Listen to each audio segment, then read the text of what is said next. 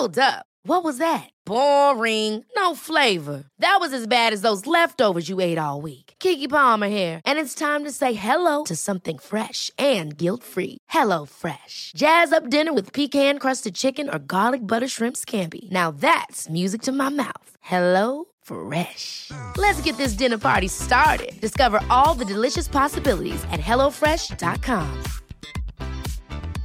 Hey, it's Paige DeSorbo from Giggly Squad. High quality fashion without the price tag. Say hello to Quince.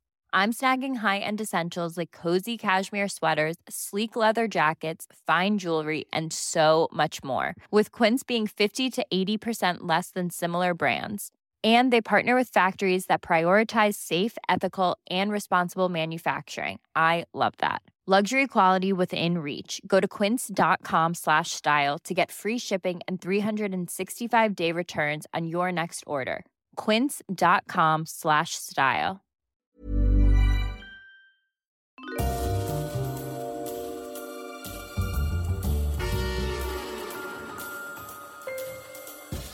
Ladies and gentlemen, welcome to Histories of the Unexpected, the show where we demonstrate that everything, simply everything you can possibly think of has its own history, like pranks, skunks, and armpits.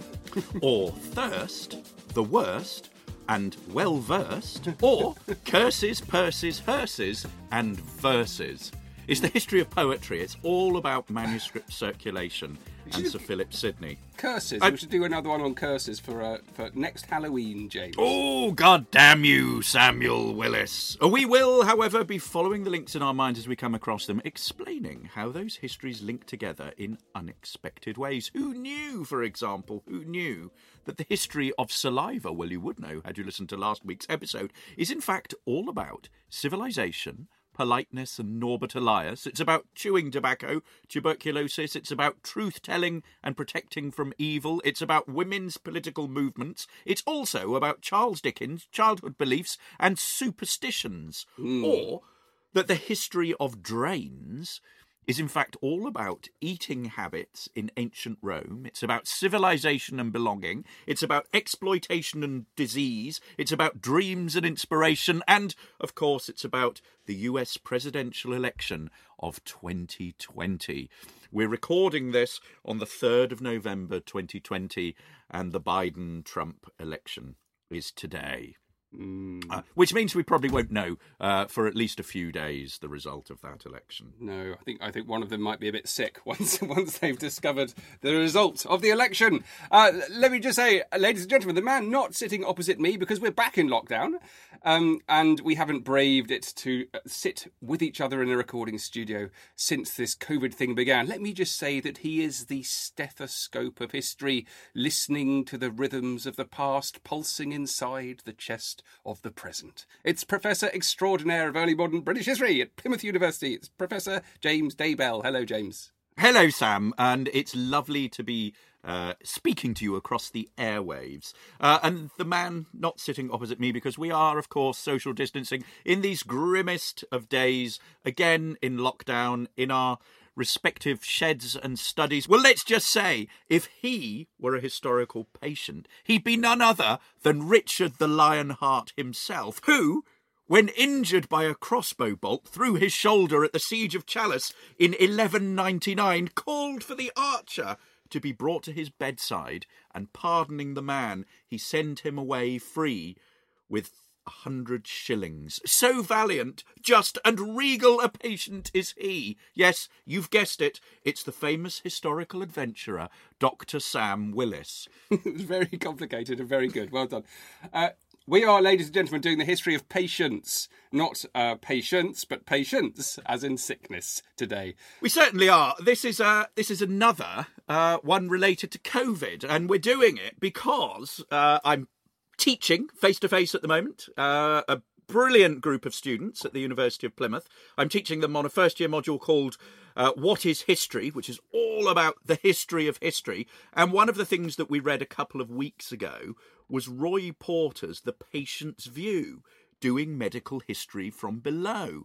And this is what has inspired this approach to today's podcast episode. And what I'd like to do in a minute is talk you through Roy Porter's article, which sets a new agenda for how to do medical history. That's where I'm coming from, Sam. I mean, it's worth just thinking broadly about how we do this. So you're mentioning the history from below, so from the perspective of the patient as opposed to the perspective of the doctor, I suspect. Is that what, Yes. we're looking at?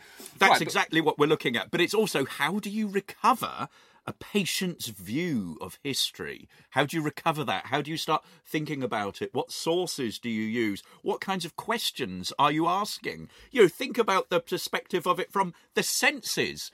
The smells, the odours, the noises that patients make, and how, as historians, we can interpret that. I mean, I've been reading a lot of medical history recently, for some reason or another, and I am just captivated by it. It is one of the most brilliant, exciting and dynamic fields of history that there is. You should all go out and read some really exciting medical history. I've been reading a lot of Alan Withy again, who's a brilliant historian. I'm going to be talking about the architecture of being a patient, which is quite interesting, the geography of it, where they put patients in the past, which is one aspect which I've come across where I've become fascinated in.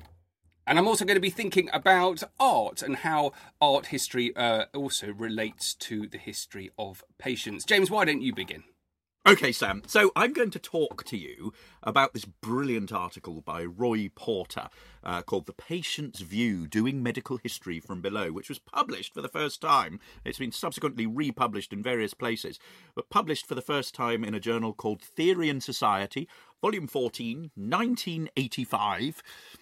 Pages 175 to 6, 181 to 7, and 192 to 8. So it's in various sort of bits and pieces there. And the idea that he's coming from, he's really writing almost inspired by Marxist historians. So rather than it being a top-down approach to history, this is something very much from the bottom up. So if you think about how you write history or how medicine works, you could view medicine from the perspective of the doctors, from the medical profession. You could have a look at the advance of medical knowledge. You could have a look at the advance of medicines and cures. All of this would give you a very medical profession focused view of health and medicine and illness. But, however, as Porter writes, it takes two to make a medical encounter, the sick person as well as the doctor, and for this reason one might contend that medical history ought centrally to be about the two-way encounters between doctors and patients. And one of the points that I think is really important when looking at the history of medicine and illness in the past is actually, for a lot of the period that we're talking about, the medieval and early modern period, professional medical practitioners were actually quite marginal. And a lot of the primary medical care was undertaken by the community, by the family, or a sort of bit of sort of self-help. So in actual fact, it's anachronistic to view it from a doctor's point of view. And one of the things that I'm going to be talking about throughout some of the examples that I'm going to be talking about is that basically people distrusted doctors throughout the 16th and 17th century. So how then do you bring about a sort of a history from the patient's view? I mean, think of it this way. We have lots of histories of epilepsy or hysteria, but none necessarily of hysterics or epileptics. So it's thinking about how we come about that. And if we think about this from the perspective of sources, how do we think, what kinds of things can we look at? Where do people record, where do patients record their sufferings? And it's all over the place. If you have a look at things like letters and diaries and journals and recipes and records of reading, it's absolutely everywhere. Two of the examples that I'm going to be talking about are Samuel Pepys and his diary. Samuel Pepys suffered from terrible gallstones and various other sort of ailments throughout his life. And in his encyclopedic diary, he made, get this, 1,017 references to health and illness. Wow. Charles Darwin kept a separate medical diary recording all sorts of pain, self-examination, self-medication, all sorts of things for his doctor. And I'll say a little bit about that. So there are all sorts of things that we can look at. You said that you're looking at the way in which illness from the patient's view is represented in the architecture of illness, and also in visual sources. But you can also think about it in terms of proverbs and sayings and folklore, remedies, traditional wisdom, the calendar, animals, omens, natural pharmacy, all sorts of things connected to pilgrimages, shrines, prayers, so the sort of superstitious ideas behind it, advice manuals, self-care manuals, agony columns in magazines, all sorts of things about how to keep fit, stay young and beautiful. So there's a whole range of things. One of the most fascinating books that I've read is a book by Michael McDonald called Mystical Bedlam, which is based on the case notes, the case histories of Richard Napier, who's an early 17th century clergyman physician. And he has all sorts of patients going to see him with various sort of ailments and maladies. Particularly, he's interested in mental disorder. But from that, you get this idea of how you can recover a history from a patient's perspective. If we're thinking about how we go about this research, there are various ways that you can go about it. The first thing is that you can start looking at statistics. So your demography comes into being. You count things. So you look at statistics around birth, around copulation, death, standards of living, or mortality. So you get that sort of sense of people from cradle to grave. Those are your sort of structures and your contours. Then you look at beliefs. So you look at the ways in which classes and communities have overlapping belief systems, images, symbols in terms of how they reflect on health and attitudes to dying and different stages of life, and how they think about the body and bodily functions, and how they understand, various organs. And this is a very sort of complicated thing that brings in popular culture and medicine and religion. So it's very, so it's really sort of mapping, I suppose, that collective mentality in terms of illness. You then might think about how you look at when people feel ill and think about how they express pain and illness. So the language of pain, how they explain that. And one of the things that I'm going to be talking a little bit about is the way in which, pain for 17th century theologians is often seen in a very sort of religious way, that it's seen as something sent from God to test them, to punish them, or it arises because of, particular types of behaviour. We can also then think about, about a series of questions that at the end of the article, Roy Porter makes these sort of series of conclusions where he sets an agenda, saying that we need to question, firstly, medical history's preoccupation with cures, so this idea with actual medicine and cures for things, because actually this doesn't fit for most of the period. It's not about drugs. It's not about pharmaceutical intervention. It's not about, it's not about curing things. It's about, it's about pain control. We also, secondly, need to think that our ancestors were, and I quote, were at least as concerned with positive health and with routine health maintenance as with sickness. In other words, so it's about how you keep well rather than how you are sick. Thirdly, I think there's also the sense that if we think of nowadays, most sickness experiences are exceptional. They're exceptional experiences, they're exceptional diseases. And I quote here again, it seems, however, that for people in the past, illness experiences were far more likely to be charged with life meanings, involving and transforming ideas of self, salvation, destiny, providence, reward and punishment. Sickness and sin, health and holiness were intimately linked. So you've got this very close connection between religion and understanding why people fall ill.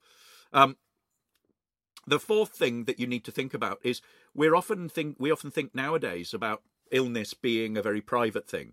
So it's something that manifests itself on your body, which, of course, it would have done in the past. But many of the sort of sites of the occasions of illness or of being a patient would have been very communal, highly social rituals. You think about the deathbed itself, and we've talked about that in the past in our podcast episode on the bed. I mean, that bed was much of the medieval and early modern period was a very communal thing with family gathering round. And the family is very much a sort of the first port of call for sickness care and therapeutics. Well, long before doctors and welfare organisations were involved. And also, I think the other thing is that, lastly, we think very much of doctors being agents of primary care today. So you feel ill, you go to a doctor. But actually, in much of the past, the doctor would have been a sort of secondary care, and much of the sort of healing would have happened at home within the household, would have been taken care of by, often by women within the household. And so you only actually would go to a physician if things got really worse. And so I think if we're thinking about the bigger contours here, I'm just going to read his sort of last conclusion. Because I think what it does is it unsettles in some ways this very sort of linear sense of progression in history, in terms of medical knowledge and advancement. Medicalization theory harbours another insidious assumption, the implication that the rise of medical power is in some sense ineluctable and unilinear, the ghost train speeding down the old Whiggish main line from magic to medicine. But a people's history of health will show something much less monolithic. So we're doing nothing less, Sam, than a people's history of health here. Isn't that a brilliant article? Yes, I don't know what ineluctable means. Any ideas? Anyone? Check your dictionary. Wow. It's quite bold, concluding with a word that 90% of the country don't know what it means. 99%. Well done, sir.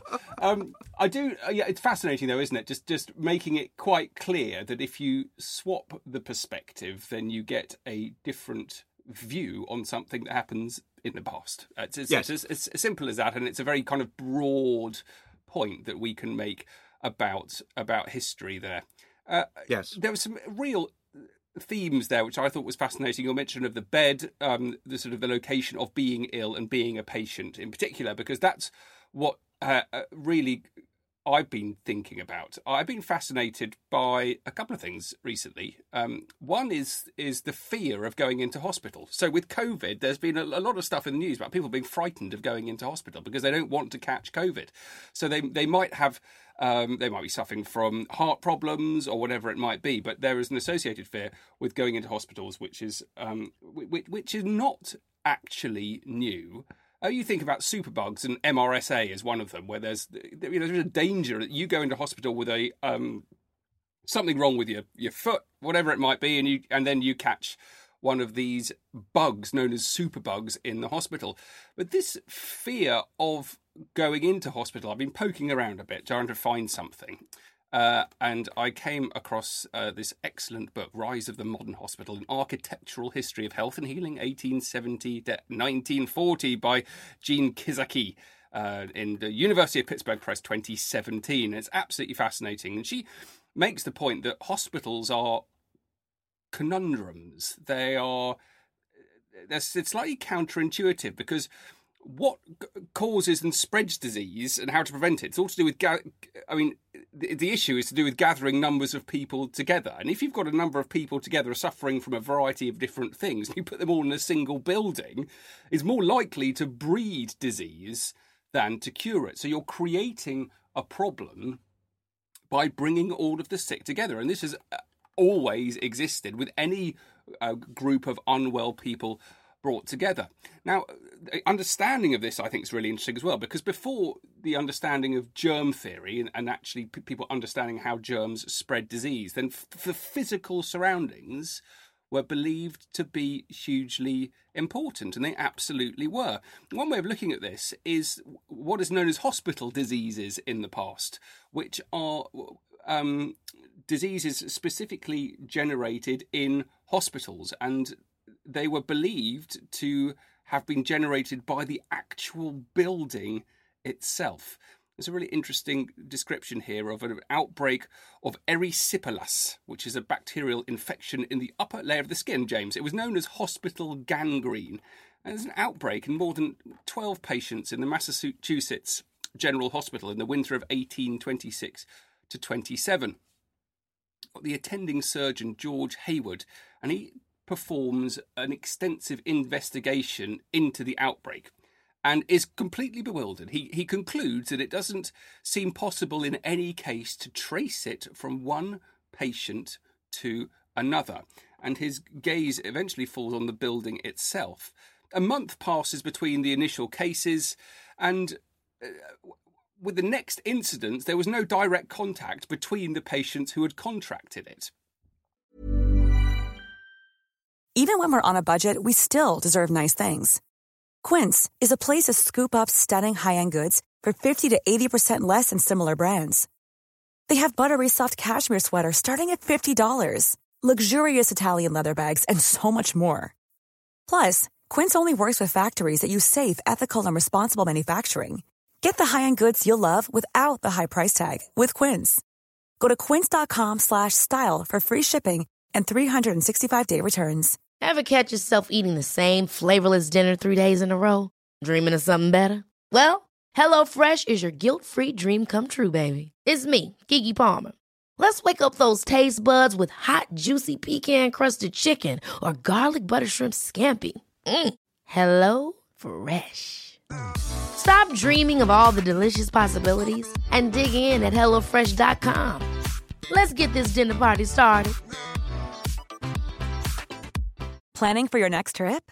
Elevate your travel style with Quince. Quince has all the jet-setting essentials you'll want for your next getaway, like European linen, premium luggage options, buttery soft Italian leather bags, and so much more. And is all priced at 50 to 80% less than similar brands. Plus, Quince only works with factories that use safe and ethical manufacturing practices.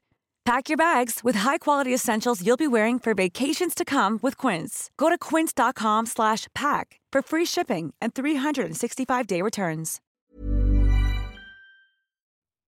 And then William Hammond, who was a military surgeon who became the 11th Surgeon General of the United States, he talked about how patients gave off foul exhalations that could cling to the clothing, the furniture, the walls, and especially to the bedding. And he concluded that the outbreak was caused by a spread of an accumulation of an atmosphere capable of producing erysipelas in those predisposed to it. It's an atmosphere that was never entirely removed from the want of sufficient ventilation. So they're concerned about ventilation. They're concerned about the actual architecture, the way that the hospital, that the ward was built. And it wasn't in any way isolated. This is very kind of small examples. And you'd have very severe outbreaks of what was known as these hospital diseases. And it's been worked out by historians that in some severe outbreaks, 20 to 40% of patients in hospitals might have died from diseases that they caught after admission rather than for the primary cause of them going in. And in every single incidence, it's been identified that the building, the somehow flawed design of the building was the immediate and direct cause of the hospital disease. So they start redesigning the architecture of hospitals. And it's important to think about how significant this is. So if you look back to the medieval period, you're looking at medieval and Renaissance hospitals, like the Hospital of the Santa Maria Nuova in Florence or St. John's Hospital in Bruges. Here, James, remember you were talking about how important religion was. Well, this was very much the case, where cure was spiritual as much as it was physical.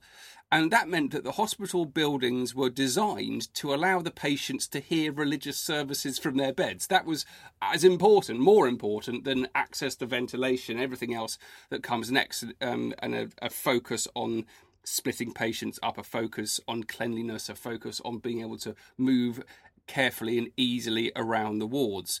And you'd end up with large wards, varying shape and size, multiple rows of beds interconnected with outer spaces, a kind of a warren, a chaos, a sort of with the perfect surroundings for the breeding of disease. Now, if you contrast that to what happens in the late 18th century, and you, James, being at Plymouth University, just down the road, we've got Stonehouse Naval Hospital. And that's possibly the best example of it, of a new type of hospital which maximises airflow, quality of the air. You've got a hospital which is made up essentially of a collection of small buildings, right? And each one is narrow, it's linear, it's disconnected from other spaces, it's open to the air outside. You've got your beds very carefully lined up. Each one is aligned to a window. That's a crucial thing, with space on either side so that you've got access from doctors and nurses who can come to either side of the bed. The patient can occupy the same room as other people without breathing the same air because of their window. That's the really, really important part of it. So this is, if you think about the Plymouth Naval Hospital, that's late 18th century. And then that's an unusual example. We have real changes with the Crimean War. Everyone will have heard of the wonderful Florence Nightingale and what she actually did to reduce the mortality rates in military hospitals by ensuring there was ventilation, by spreading people out, by looking to cleanliness, by looking to the cleanliness of air and the cleanliness of bedding. And she reduced the mortality rates from 42% to 2%. And then she writes a book called Notes on Hospitals, and that becomes a sort of international Bible for late 19th century hospital design, with particular focus on the on the way that the beds are laid out, on the way that the hospitals are actually designed. So there we are, James. There's a really fascinating aspect to the physical construction of hospitals. And I haven't even spoken about access to gardens. I haven't actually had much time to look into that, but gardens are amazing. Rehabilitation and geography and gardening. Yeah, there you are. I love it, Sam. Those are the ineluctable facts of history. I think you'll find. I agree, yeah.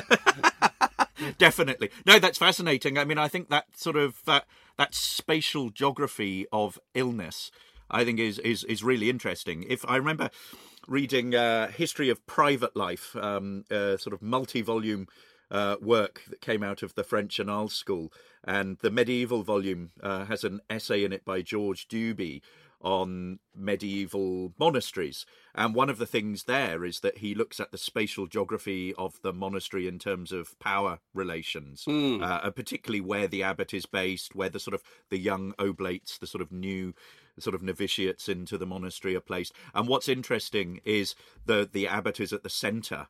So, you know, in terms of the sort of power dynamics, the sort of the youthful are on the exterior. And of course, where the sanatorium is, where the ill people are kept, is again on the outskirts of the monastery. So on the sort of borders of the edges, which I think is a really good sort of spatial representation of how people in medieval Europe would have viewed the ill. So I think you can do all sorts of things with that. I, for one, let me just come in there because that's actually really fascinating. Because one of the other interesting points I often am absolutely fascinating. is you can actually look at where buildings and where patients are put in hospitals, which is itself interesting. So I've talked generally about the wards, but then if you think about accident wards, so if you A&E, for example, if you go to A&E, it's ground floor, isn't it? It's usually near an entrance. You can get to it, and that's been the same for years. So people who are coping with accidents had basically the first and the easiest access, just for ease of emergency delivery of the patients. Then you've got other ones. So ophthalmic cases were often in the basement because the rooms had to be easily darkened. You've got socially marginal patient categories, Often those to do with mental illness, people who are branded insane, often were also in basements, because the solid foundation walls blocks the noises of those who are agitated. It also adds to security.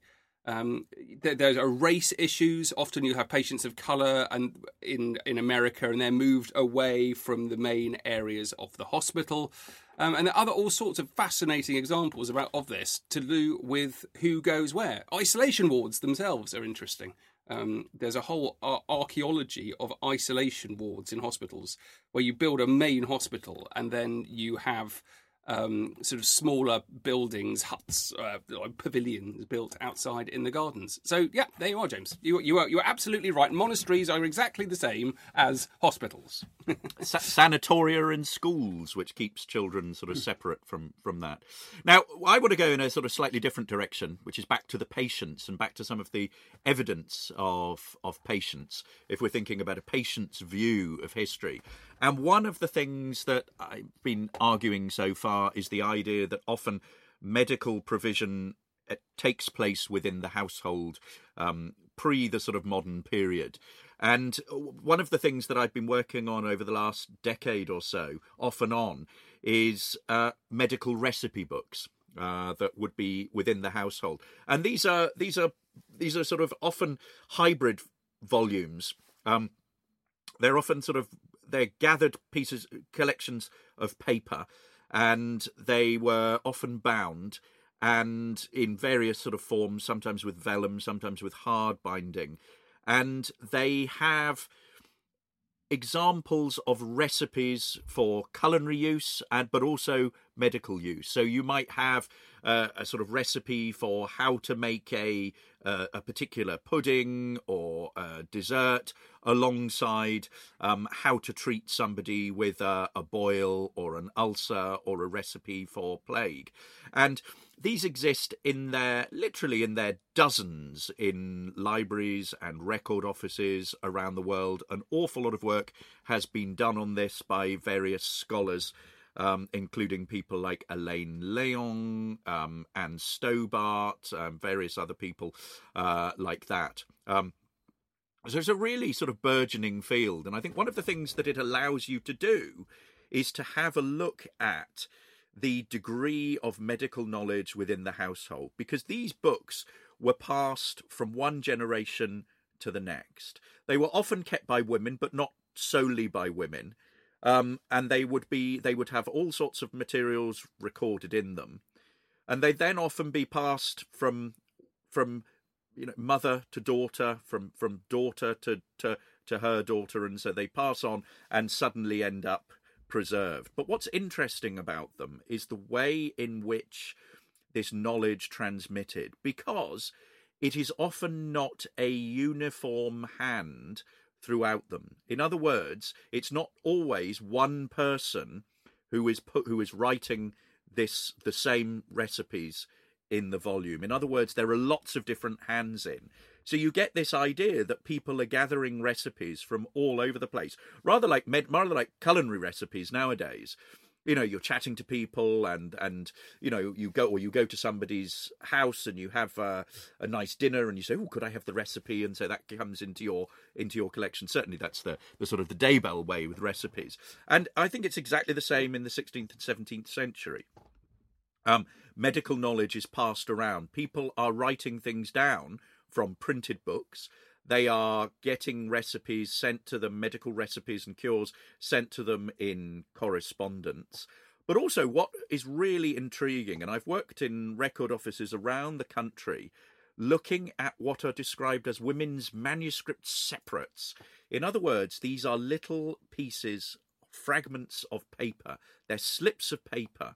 And there was a call made by the literary scholar Helen Smith, who's up at York, that we should look at women's manuscript fragments or slips of paper. And they're all over the place.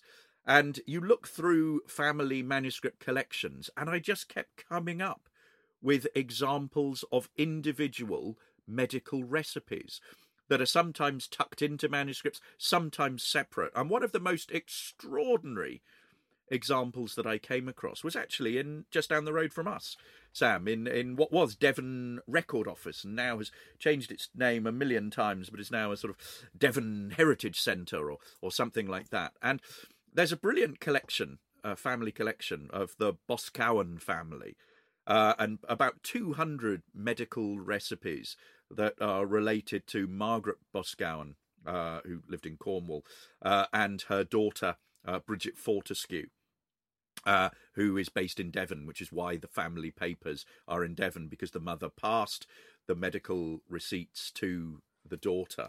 The women are quite elevated within society.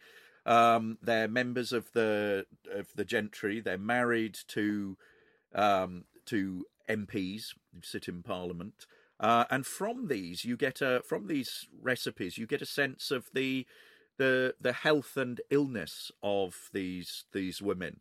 And Bridget, the daughter, suffered from a condition that we've talked about in the past, known as the King's Evil. In other words, it's scrofula. So it's that tubercular disease, which the sort of touching on of royal hands was supposed to cure. And basically, what this did was it caused large sores that sort of oozed on the neck and the head. And so there are various recipes and various advice to deal with the King's Evil, so to deal with scrofula. And I have one of the recipes here, which is called the Glister. Glister means to basically bright and sparkle. And it's there's a whole sort of list of ingredients, and I'll just read it out to you. Take of mallows, pellitory of the wall, violet and mercury leaves, of each 1 handful of posset drink, 1 quart, boil these, strain it, take somewhat less than a pint of it, add to it 2 ounces of brown sugar and 2 ounces of syrup of violets, and so make it warm. This is for the Glister, for crossed out. This Glister, as it is here set down, the things that I appoint myself, but only the manner and time and measures for mine own good, though the doctors here think it best for me to believe them against my own sense and feeling. So in other words, what we've got here is a sense that she knows better than the doctors. And I said I was going to talk about this sort of distrust of doctors, and it's certainly a theme that runs throughout the 16th and 17th century. Their sight and smell, their reason for the know, that I complain of only of their preposterous order of things, and concluding of my disease and cures according to their own conceits and prescriptions, unto which I should never yield, till they granted the thing. In other words, she's really distrustful of them. In general, and to deny the thing in every particular that I have any power to command, for that which I have a sense and feeling and understanding doth me good or hurt. And yet I must not say so, nor desire to have it done, but answered only my delayings and put-offs with childish, foolish answers, nay, which is worse, answers which carry in them nothing but falsehoods, which was so very displeasing to God. So, in other words, she is, she's completely disbelieving of these doctors. And it's the idea that these medical recipes were collected by her, this medical knowledge was built up by her, and that they were collated into a family recipe collection. So there we are. There's history from below, the patient's view from Devon-based and Cornwall-based 17th century women, Sam. I love the family recipe collection. I've got some passed down to me from my mum, and a big sort of, a big sheaf of them my wife has as well. She's got a big bundle of recipes from mum, and I should think lots of you will have similar experiences of recipes there. I think it's a wonderful little historical source. Let's pause there, I think, James. We're going to come back and do some more on the history of patience. I hope everyone has really enjoyed that. I've really enjoyed researching it and talking about it today. Do please follow me on Twitter. I'm at Dr. Sam Willis. And if you're interested in maritime and naval history, please check out my new podcast, The Mariner's Mirror Podcast, which is the #1 podcast dedicated to all aspects of maritime history. And you can follow me at James Daybell, and you can follow Unexpected at UnexpectedPod. We've got a great website at historiesoftheunexpected.com. Please do check us out. We have a Patreon page, patreon.com/Histories of the Unexpected, if you would like to support us as we carry on our work. And we want to do as much as we possibly can to keep you guys entertained. That's it for now, guys. I've really enjoyed talking today, and we'll be back soon. Bye. Bye, guys.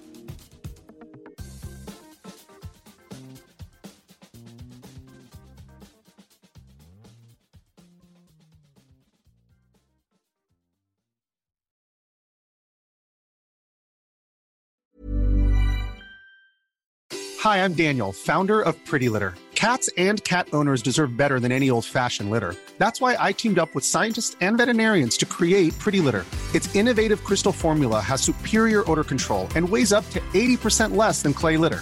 Pretty Litter even monitors health by changing colors to help detect early signs of potential illness. It's the world's smartest kitty litter. Go to prettylitter.com and use code ACAST for 20% off your first order and a free cat toy. Terms and conditions apply. See site for details. Hold up. What was that? Boring. No flavor. That was as bad as those leftovers you ate all week. Keke Palmer here, and it's time to say hello to something fresh and guilt-free. HelloFresh. Jazz up dinner with pecan-crusted chicken or garlic butter shrimp scampi. Now that's music to my mouth. HelloFresh. Let's get this dinner party started. Discover all the delicious possibilities at HelloFresh.com.